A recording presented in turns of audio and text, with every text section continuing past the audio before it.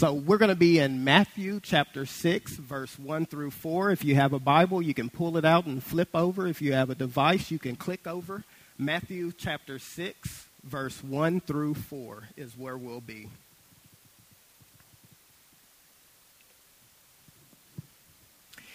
And this is what it says. You can follow along on the screen as well. Beware of practicing your righteousness before other people, in order to be seen by them. For then you will have no reward from your Father who is in heaven. Thus, when you give to the needy, sound no trumpet before you, as hypocrites do in the synagogues and in the streets, that they may be praised by others. Truly I say to you, they have received their reward. But when you give to the needy, do not let your left hand know what your right hand is doing, so that your giving may be in secret, and your Father who sees in secret will reward you. Let me pray. Lord Jesus, thank you so much for your word. Thank you for your church. Thank you that you died for your church. You love your people. And so, God, through the preaching of your word, what I pray is that you would connect with our spirits and allow us to see you and worship you with fullness and with joy. In Jesus' name, amen. Let me start out with a confession. I hate flying. I'm not talking about, I wish I was a bird. That's all I'm talking about. But I hate flying. But in reality, I don't hate flying. I hate airports. I can't stand airports. I actually got on Google to look up, is there a word for a phobia of airports? They didn't have one, so I made one up. I have port phobia. Can't stand it. Let me just bring you into my life and let you know what will happen if we fly together. First of all, if we're traveling together, be ready early. Like, I want to show up to the airport 2 to 5 hours early. 2 to 5. Nothing dramatic, just 2 to 5 hours. And when I show up, I'm going to have on sweatpants because I want to avoid having to take off my belt. And those sweatpants, the pockets are going to be turned inside out, okay? Shoes are going to be slip-ons. There are no laces because I don't want any hassle trying to take those off. No jacket, like, when I walk through the detector, my pocket's going to be turned inside out, and as soon as I walk into the airport, my hands are up. Like, this is just how I'm walking in. I have issues. I need counseling. I know. I have port phobia. Last year, I had to get over my port phobia because I got invited to go on a mission trip. I've never been on one before, but I got invited to go on a mission trip to Ecuador. So I got over my port phobia. I went through the metal detector, dealt with all the TSA shenanigans, and I got on my plane, and we landed in Ecuador. And when we landed in Ecuador, I was blown away. It was such a beautiful country. You walk out the doors, there's palm trees. I'm like, that's a palm tree. There's smells in the air. The people are beautiful. They're speaking this beautiful language, which I can't understand, so I'm just making stuff up. Like, everything is so different when I get there. But what was so enriching for my soul was being able to worship with my Latin brothers and sisters in their native culture. It was amazing. One thing that was fascinating while in Ecuador was we would go from small village to bustling city, and it was a medical mission. And so I know you're looking at me with your judgmental eyes saying, what type of medical experience do you have, Ernest? I'll have you know this. I've seen Grey's Anatomy. More than one season. I have no medical experience. So basically, I carried boxes. But we went from small village to big city, and we were dispensing medications. We were doing triage. By we, I mean they. And we were handing out glasses. It was amazing. On the final day of that trip, we went to the Equator Museum. It's like built directly on the equator. And when you go to this museum, you go through various displays. One display is showing off the native tribes, the shrunken head people, where they literally shrunk heads of the people that they defeated in war. They had some displays, which were the native vegetation and animals, all these displays. But at the largest display was one that showed off something called the Coriolis effect. The Coriolis effect. So you walk up to this, to the equator line. It's a red line directly going through the middle of the museum. And sitting on the line is this copper basin. And what they do is they fill it with water and then place a leaf on top. And then they pull the plug. And when you're on the equator, the water just goes straight down. But then they do something. They take that basin, they move it 6 feet to the right or north of the equator, fill it with water, put the leaf on, pull the plug, and you know what happens? The water begins to turn to the right clockwise as it goes down. And then they take that basin, go 6 feet to the left, refill it with water, put the leaf on top, pull the plug, and you know what happens? The water begins to drain to the left, counterclockwise. Let me blow your mind because you're not impressed yet. Check this out. If you live in the northern hemisphere or if you live in the southern hemisphere, when you flush the toilet, it will flush in a different direction, people.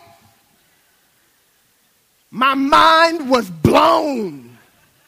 When you get home, you're going to be flushing your toilet. I know you are. Through the Sermon on the Mount, what Jesus is doing is he's putting on display the Coriolis effect. He's putting on display the Coriolis effect. Jesus sits on a mountain. He looks in the eyes of the people and he says to them, I know what you've heard. I know what you've heard. You've heard it said that blessed are the rich in possessions, for theirs are the shiny one-day delivery things of earth. But I say to you, blessed are the poor in spirit, for theirs is the kingdom of heaven. I know what you've been taught in school. You've been told, blessed are those who don't complain and pull their bootstraps, for they shall be comfortable. But I say to you, blessed are those who mourn, for they shall be comforted. You've been taught your entire life, blessed are the pure in motive, for they shall seem good. But I say to you, blessed are the pure in heart, for they shall see God. Jesus is putting on display the countercultural Coriolis effect of the gospel. The Sermon on the Mount is not Jesus merely raising the bar and setting a higher standard. Jesus is clutching the bar like a javelin in the hand of a cosmic Olympian. He's chunking it past the universe and looking us in the eye and saying, try to pole vault that. Jesus is not merely setting a new standard. Jesus is not giving us life hacks or 1, 2, 3 steps to an effective kingdom living. Jesus is turning the kingdom completely upside down like a snow globe. He's violently shaking it and saying to us, I say unto you, my kingdom is different. This is the challenge. As Jesus is shaking and turning things around, he's trying to get these two things into our minds. Number one, good isn't good enough. Good isn't good enough is what Jesus is looking us in the eyes and saying. But what he wants us to know is that Jesus is better. I am better. I am better than all the things you would put on my throne. I am better than all the things you would give your life to. I am better. But here's the challenge. When things are shaking, when your life is spinning, it can feel like God is picking on you. when things are tumbling, when your health is declining, when the relationship is ending, when the job is lost, when stuff is spinning, you can look at Jesus while things are shaking and shake your fist back at him. But Jesus' invitation is to live in his countercultural, upside-down kingdom, but it only can happen by the power of his Spirit. That's the invitation today. So today, Jesus is going to continue to spin things up, and he's going to demonstrate the Coriolis effect on our view of gospel generosity. Gospel generosity. Matthew chapter 6, verse 1 says, beware. Stop right there. Beware. When I hear this word beware, my mind jumps back to the early 2000s, and I just hear the voice of the rapper Mystical in my mind, and all I can hear is danger! Danger! Get on the floor! Stop right there. You sinners, why do you even know those lyrics? Y'all need to repent. South congregation.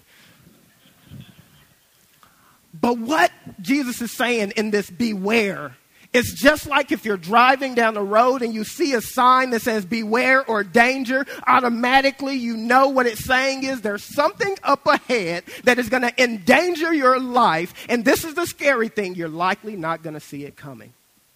You likely won't see it coming. Therefore, you need to be alert and you need to be vigilant. Jesus is saying, beware.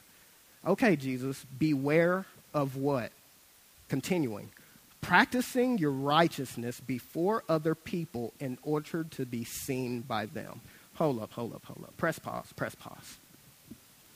Now, Jesus, aren't you contradicting yourself? Aren't you contradicting yourself? See, when you sat on the mountain, I pulled out my moleskin scroll, and I've been taking notes. And earlier you said this, and I quote, "You are the light of the world, a city set on a hill that cannot be hidden. Nor do people light a lamp and put it under a basket, but on a stand, and it gives light to all the house. In the same way, let your light shine before others, so that they may see your good works and give glory to your Father who is in heaven." Now Jesus, what's the deal? Is it a basket or no basket? Hidden or seen? Are you contradicting yourself, Jesus? And to understand this, what I think is helpful is to break this apart in two different sections. So first, what Jesus is saying is, beware of practicing your righteousness. Okay, so what is practice? A standard definition is to perform an activity or exercise repeatedly or regularly in order to improve or maintain one's proficiency. Hopefully you learn how to ride a bike. The way you learn how to ride a bike is someone purchases you a bike, you get the bike, you look at it, it doesn't have training wheels, already you're depressed. You finally get on the bike, you fall off because you haven't learned how to balance. So you get back on, you practice balancing, and eventually you can get on it and balance. But now you need to learn how to turn those pedals. So you begin turning the pedals, you fall off again, you get back on, you practice pedaling, and eventually you learn how to ride a bike. Eventually you're so good at it, you don't even think about it. Practice is good. Practice is a good thing, unless you're Allen Iverson. Practice, some of y'all get that, some of y'all don't. Practice is a good thing. So I don't think what Jesus is saying the problem is the practice. As a matter of fact, he's not talking about the action of practicing, but instead the object being practiced, which is the problem. And so it says, beware of practicing righteousness. Okay, what is righteousness? Two definitions. One could be righteousness is a condition acceptable to God. To be in a condition acceptable to God. Or if you wanted to break it down even further, it could simply be stated to be in right standing with God. To be in right standing with God. My question to you, how do you practice right standing with God? Is that even possible? Practicing right standing with God. Now, I think you already know the answer. It probably shouldn't be possible, but we sure do try, don't we? I got saved on October 17, 2008. I got saved in the back of a cop car. I went to jail for a while, and inside of that jail cell, there was a green Gideon Bible. I read it while I was in jail and came out a Christian. I didn't know anything about faith, didn't have a faith background, and so I just got plugged into the first church I could find. And that church was located in Dale City. And so I jumped into this small Baptist church plant in Dale City, and I learned some incredible things about what it meant to love God and pursue him fervently. We had this word in this small Baptist church. We called it going in. See, some of us in here, we got a Baptist background, so you know what going in is. So going in is that thing that you do to feel the manifested presence of God. And so for us, that meant we did 24-hour prayer meetings. Whenever we would come into the sanctuary, we had the music going, and we'd be praying and rocking, get to rubbing that leg, bust out the oil, we laying hands, people falling out. You had to be trained as a catcher. We used to go in. I mean, we running around the room. We went in. Whoa, I feel like running right now. So the question is that what Jesus is talking about? Is that a form of practicing righteousness? And is that to be condemned? See, you may not have the same background as me, so I would ask you, what's your version of going in? What do you do in particular that makes you just feel the presence of God in a particular way? It could be your quiet time. It could be simply walking and praying. It could be hanging out with friends and just talking about the truth of God. What is that thing for you that makes you feel especially close to the goodness and the richness of God? Is that what Jesus is talking about? I don't think so. I don't think so. I don't think it's that action that he's talking about, but instead the motivation of it. See, these good things become bad things when they become a means of righteousness instead of an outworking of your righteousness. Whenever you need to go in to experience this, and you think that that's getting you more salvation, getting you more grace, that becomes a problem because there's only one way to draw near to God, and that is through Jesus Christ. Any of our good things that push Jesus to the side become bad things. And so, what Jesus is going to talk about in the second half of this section is the motivational dilemma. Beware of practicing your righteousness before other people in order to be seen by them. This Greek word for seen translates to theaomai. Theaomai. Do you notice something about that word? Listen to the beginning. Thea. It's where we get our English transliteration, theater. Theater. What Jesus is saying here and what he's warning us of is living a bogus Broadway life. Living a bogus Broadway life motivated by the faint gazes of other men. Living a life that we're putting our righteousness on display like we're in Hamilton. Living a life where we're wanting to be seen by others is what Jesus is talking about. And he warns us not to do it. If I could break it down into an equation, what Jesus is saying is good deeds plus wrong motives equals bad standing. Good deeds plus wrong motives equals bad standing. And Jesus knows we're not fully going to grasp this concept, so like any good preacher, he's going to break it down into an illustration. Verse 2. Thus, when you give to the needy, stop. Did you notice something there? Sneaky, sneaky Jesus. Did you notice something? Did you notice that he didn't say, if you give to the needy? Did you notice that he didn't say, if you happen to stumble into generosity? Jesus says, when you give. When you give. Jesus assumes that we are givers.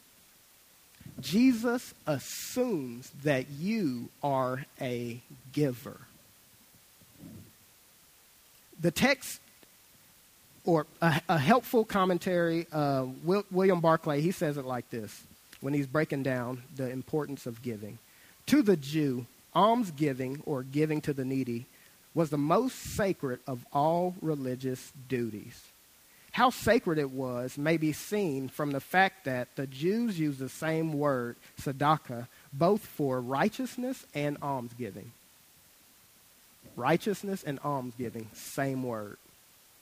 To give alms and to be righteous were one and the same thing. To give alms was to gain merit in the sight of God and was even to win atonement and forgiveness for past sins. So obviously, we're not Jews. But I think this principle still applies to us. Giving is a big deal to God. Giving is a big deal to God. Giving is such a big deal to God that the people of God saw this as one of their primary duties to faithfully follow God. But unlike the Jews, we don't believe that our giving wins us atonement. We don't believe that. But what we do believe is giving is the proof of an atoned life. I'm going to say that one more time. Our giving doesn't win atonement, but giving is the proof of an atoned life. We don't give for forgiveness. We give from a place of forgiveness. Jesus expects, requires, and demands that his followers be givers. So I must ask the question, are you a giver? Are you a giver? And I'm not talking legalism right now. I'm not talking, do you give a tithe? I'm not asking the amount that you give. I'm asking, are you a giver? You know, this isn't even only a big deal for us, the people of God. This is a big deal for the world. Right now, if you tune in to the news, I don't know if you know this, but the presidential race has already begun. And one thing that came to the news is they began putting the presidential candidates' giving history on display. And this is what we found out. Washington Post did a poll, and what they found is Beto O'Rourke, who's running for president, he gives 1% of his earnings to charity. Bernie Sanders gave 3.4% of his giving to charity. Kamala Harris gives 1.4%. Joe Biden gave 1.8%. Now, it's easy to look at this screen and say, shame on them. But what about if there was one more line and it just said you? If your giving to God was put on display for everyone to see, would you be filled with shame? Would you be able to bring your face out in public? This isn't just an issue for presidential candidates. This is primary to the heart of God. I bring this up as a pastor because this is a point of discipleship. If I want to know that the temperature of your heart, if I could put a thermometer into your heart, I would look for two things. Show me your giving, show me your bank statements, and show me your calendar, and I can tell you your affections for the Lord. God loves us. God wants all of us. Beware of practicing your righteousness. Beware of living a life where God is not primary in our giving and in our hearts. This is a counter-cultural command, and it's only possible through the power and spirit of Christ. So the fact that we give matters, but equally, how we give matters to God. Verse 2 continues. Sound no trumpet before you, as the hypocrites do in the synagogues and in the streets, that they may be praised by others. So I got saved in the back of a cop car, which means I didn't follow Jesus my whole life. And so in a previous life, way back yonder, in a previous life, I used to frequent dance clubs because a brother likes to cut a rug. And so I used to frequent dance clubs. And one night I was in Bricktown hanging out with my crew, and we went to this dance club establishment. And we were getting our boogie on, and all of a sudden the lights went dim, or dimmer than they already were. The lights went dim, and then out of nowhere, you just see this bursting of light. And dozens of sparklers are coming from an adult beverage bottle. And a crew of people are walking through the dance floor with this bottle with all these sparkles coming out of them. They're walking directly through the dance crew and pushing us peasants out the way. And they walk up these stairs, and they walk past the outer courts where us peasants are, and they walk into the Holy of Holies, which is the VIP. And the VIP section has this curtain. And they push back the curtain, and they walk in, and they're seated is James Harden. And James Harden and his crew, the bottle comes in, and they're hanging out and having a good time. And what this parade of glory was meant to show was, we're walking to the important people. What Jesus is saying is, don't pull a James Harden. Don't pull a James Harden. When you give, don't bring attention to yourself. Don't put your righteousness on display so that everyone can bestow your glories and your goodness. Don't whip out a trumpet and play the soundtrack of your awesomeness. Don't toot your own horn. When you give, don't put it on display so that everyone can see your glories and bow down to you. Is what Jesus is saying here. Do not pull a James Harden. Why? Because it's hypocritical. It's hypocritical. Now, we hear it all the time. I don't go to church because church is filled with hypocrites. And I think when that statement is said, we don't understand what a hypocrite actually is. Because my return would be, well, you would be right at home. Because we're all hypocrites.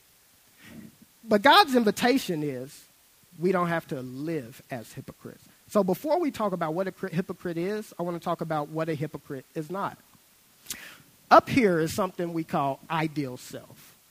This is ideal self. We all have an ideal self.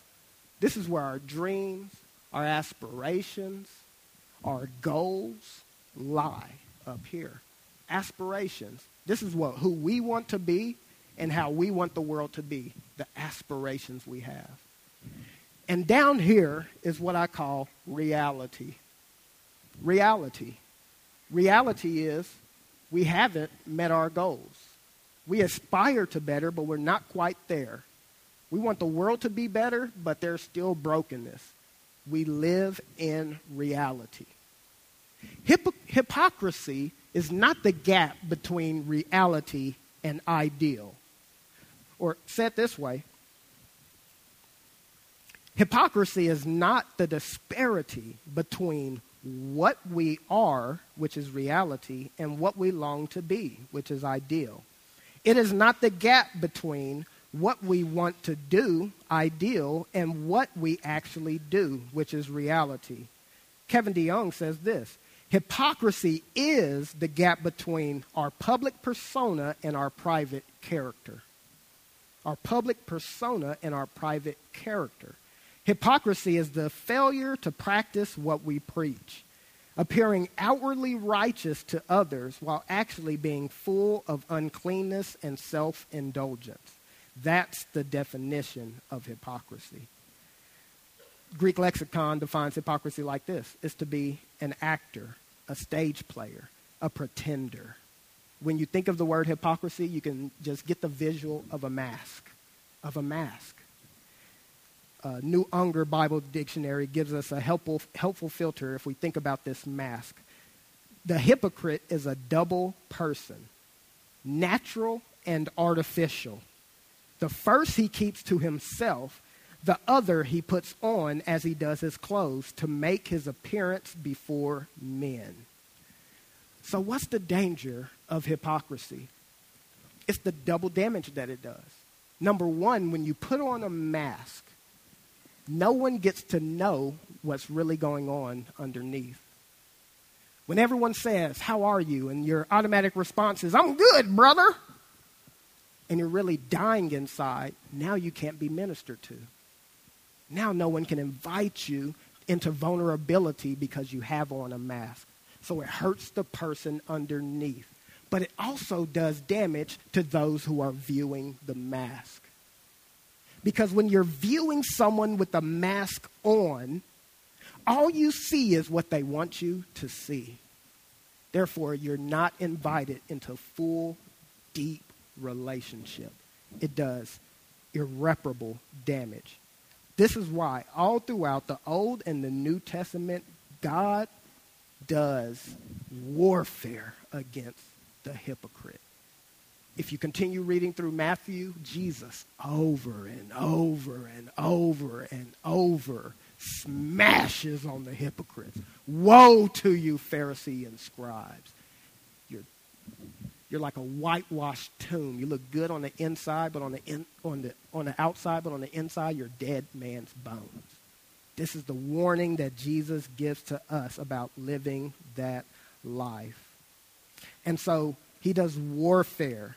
And this is the reason God can't save an ideal. God cannot save an ideal. Jesus didn't die on the cross to save some future mythical version of you. Jesus didn't walk a perfect life and endure the brutality of men so that you can put on a mask and tell him that you're okay. Jesus died for you, the real you, the jacked up, messed up version of you. That's who Jesus came for. And when you're living a lie, Jesus can't save an ideal. He wants you, the real you. Masks are for Halloween and bank robbers. When I think about heaven, I get this picture of walking up to heaven, and it's kind of like Walmart, and there's sliding doors, and this is going to be like, welcome in. The light's going to shine. And so that's my picture. That's how it's going to be.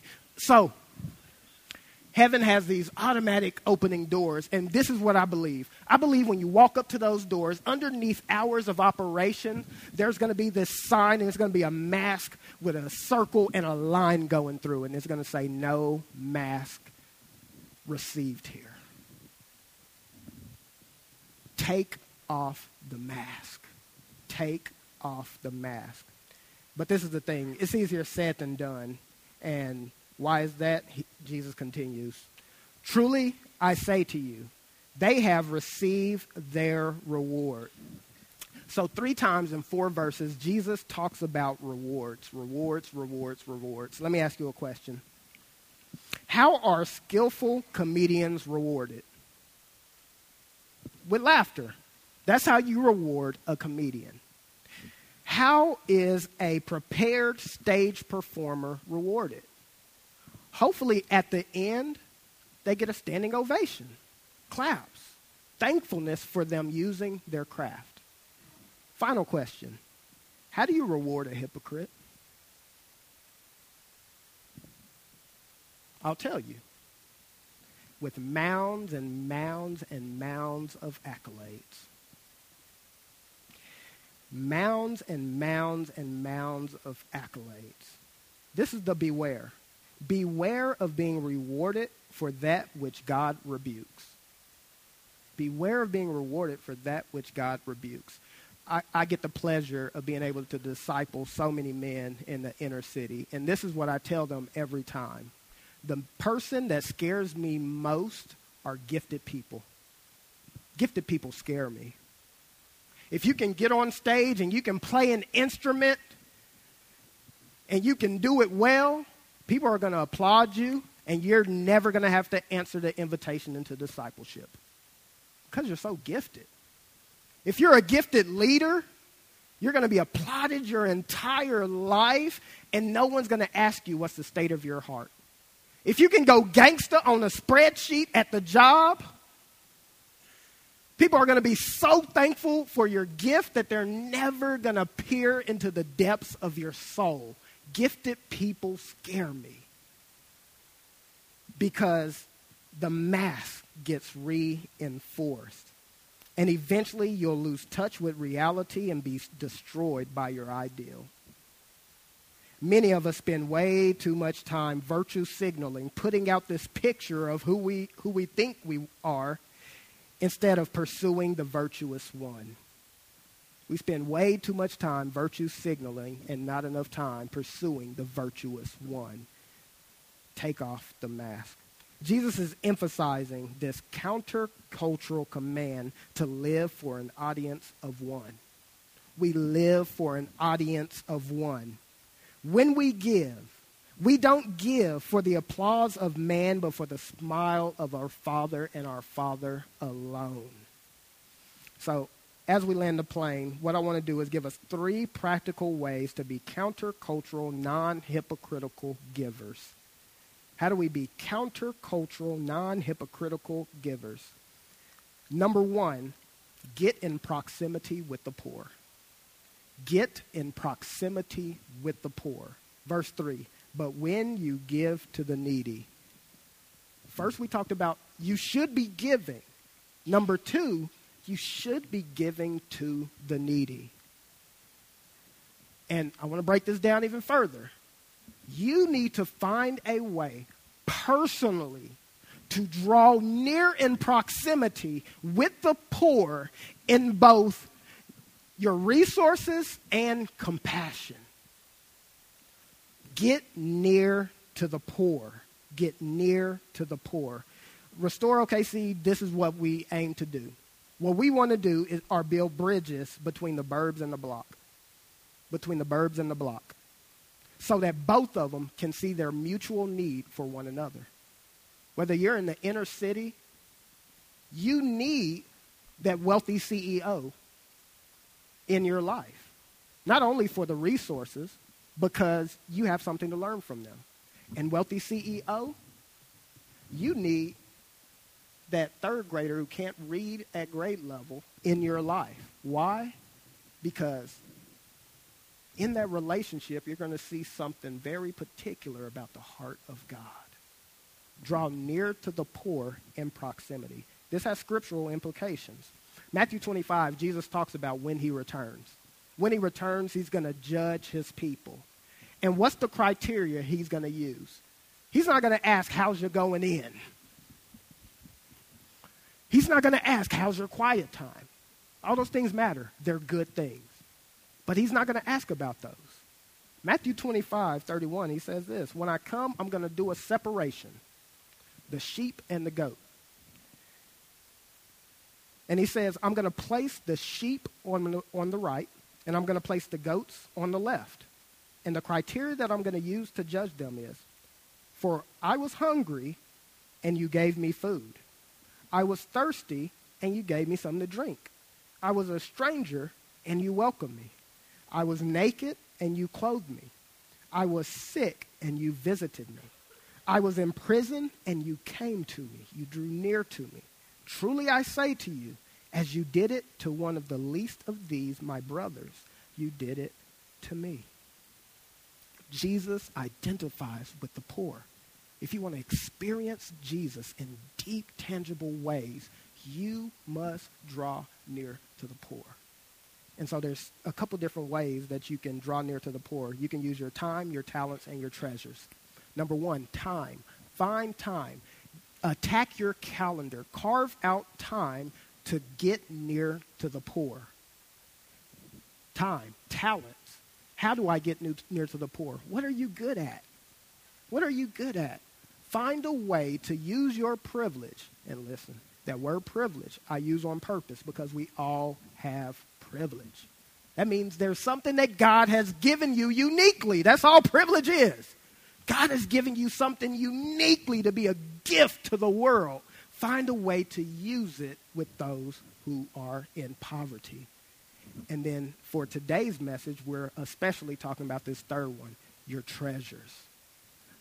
Use your treasures for the benefit and uplifting of the poor.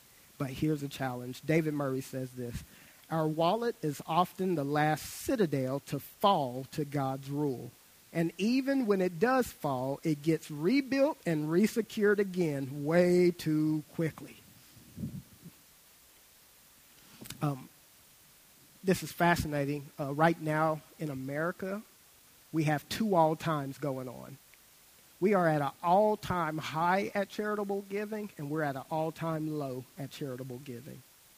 Right now, there's an all-time high with foundations and wealthy individuals giving to the poor. But we're at an all-time low for individuals who are either mid-income or low-income giving to help the poor. And the largest drop has been in the faith-based community. Find a way in response to God's goodness to give to the poor. So first, give to the poor. Second, do not let your left hand know what your right hand is doing. What Jesus is saying here is, do not rationalize your way out of generosity. Do not rationalize your way out of generosity. You're driving to church, you see someone homeless on the side of the road, you begin to reach into your pocket to pull out a $5 bill with your left hand, and your right hand says, "Stop it!" What will they do with the money that you're going to give them? They're just going to go buy alcohol. You're actually going to perpetuate the problem. Stop it. What happened? They're just going to squander it. They're just going to waste it. Don't give to the poor. Do not rationalize your way out of giving. And this is the motivation. What if Jesus would have done that to you?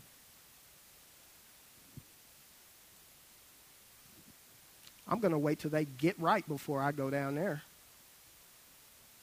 I'm going to wait till they do the right things, say the right things before I give them the right thing.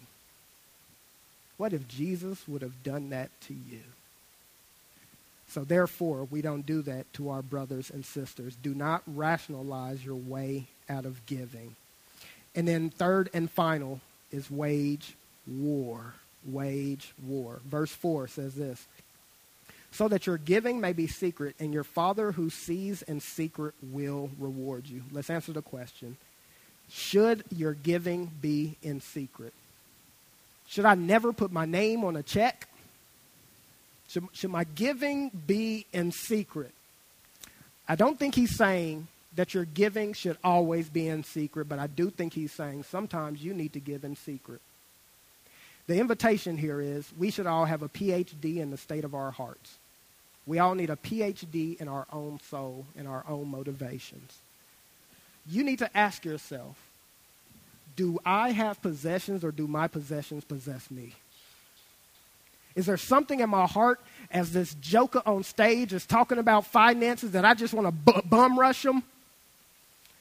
Is there something in here that I am so captive by the things of this world that I just can't let go and I'm going to walk away sad like the rich young ruler? You need to have a PhD in your soul. You need to pray and ask God to release you and for you to see him as better. And then third, you may need to take a tangible step. After praying and knowing the state of your soul, you just might need to get some envelopes and stuff them with cash and go drop them off at some doorsteps and be a hood Santa Claus. That's to say, take it seriously. Jesus wants all of you. He doesn't take greed lightly. Jesus wants all of you. Wage war on consumerism, wage war on wealth worship. Let's stand together. I want to finish by reading the final line of the passage today. And Jesus says this: and your Father who sees in secret will reward you. Your Father who sees in secret will reward you. What's the reward? Jesus is the reward. Jesus is the reward. do we break our captivity for the things of this world and become generous, countercultural, Coriolis effect people? We stare at the goodness of Jesus because he gave first and he gave most. We stare at the goodness of Jesus. We're reminded of the gospel and all that he has done for us, and we can give with joy and with gladness. Because Jesus saw that we were the needy ones, that we didn't have righteousness of our own, and he drew near to us. He left the palatial palaces of heaven, and he migrated into the Section 8 of earth, and he walked the perfect life that you never could in 1,000 years, and he went to the cross gladly on your behalf. That's our motivation. Jesus saw that we were in need, and he didn't rationalize it away, but he freely gave to us. That's our motivation. And Jesus is in heaven now waging war. He's waging war for our hearts. He's waging war on the enemy. He's waging war in heaven, and he's forever interceding for us. Because of that, we can live in a countercultural way. Let me pray. Lord, just thank you so much for your goodness. Thank you for your grace. Thank you that you're not asking us to get right and do right before you'll meet with us. You've already met with us. You're here even right now. And you love us. And you're inviting us to move even closer to you and to be found deeply with you. So God, wherever we have a citadel in our hearts, Lord, will you just begin to topple it now? And God, if that citadel is ultimately against you, Lord, I pray that you will break through our walls, climb over the moat, and reach in and grab us and save us and draw us to you. We love you. We need you. In Jesus' name, amen.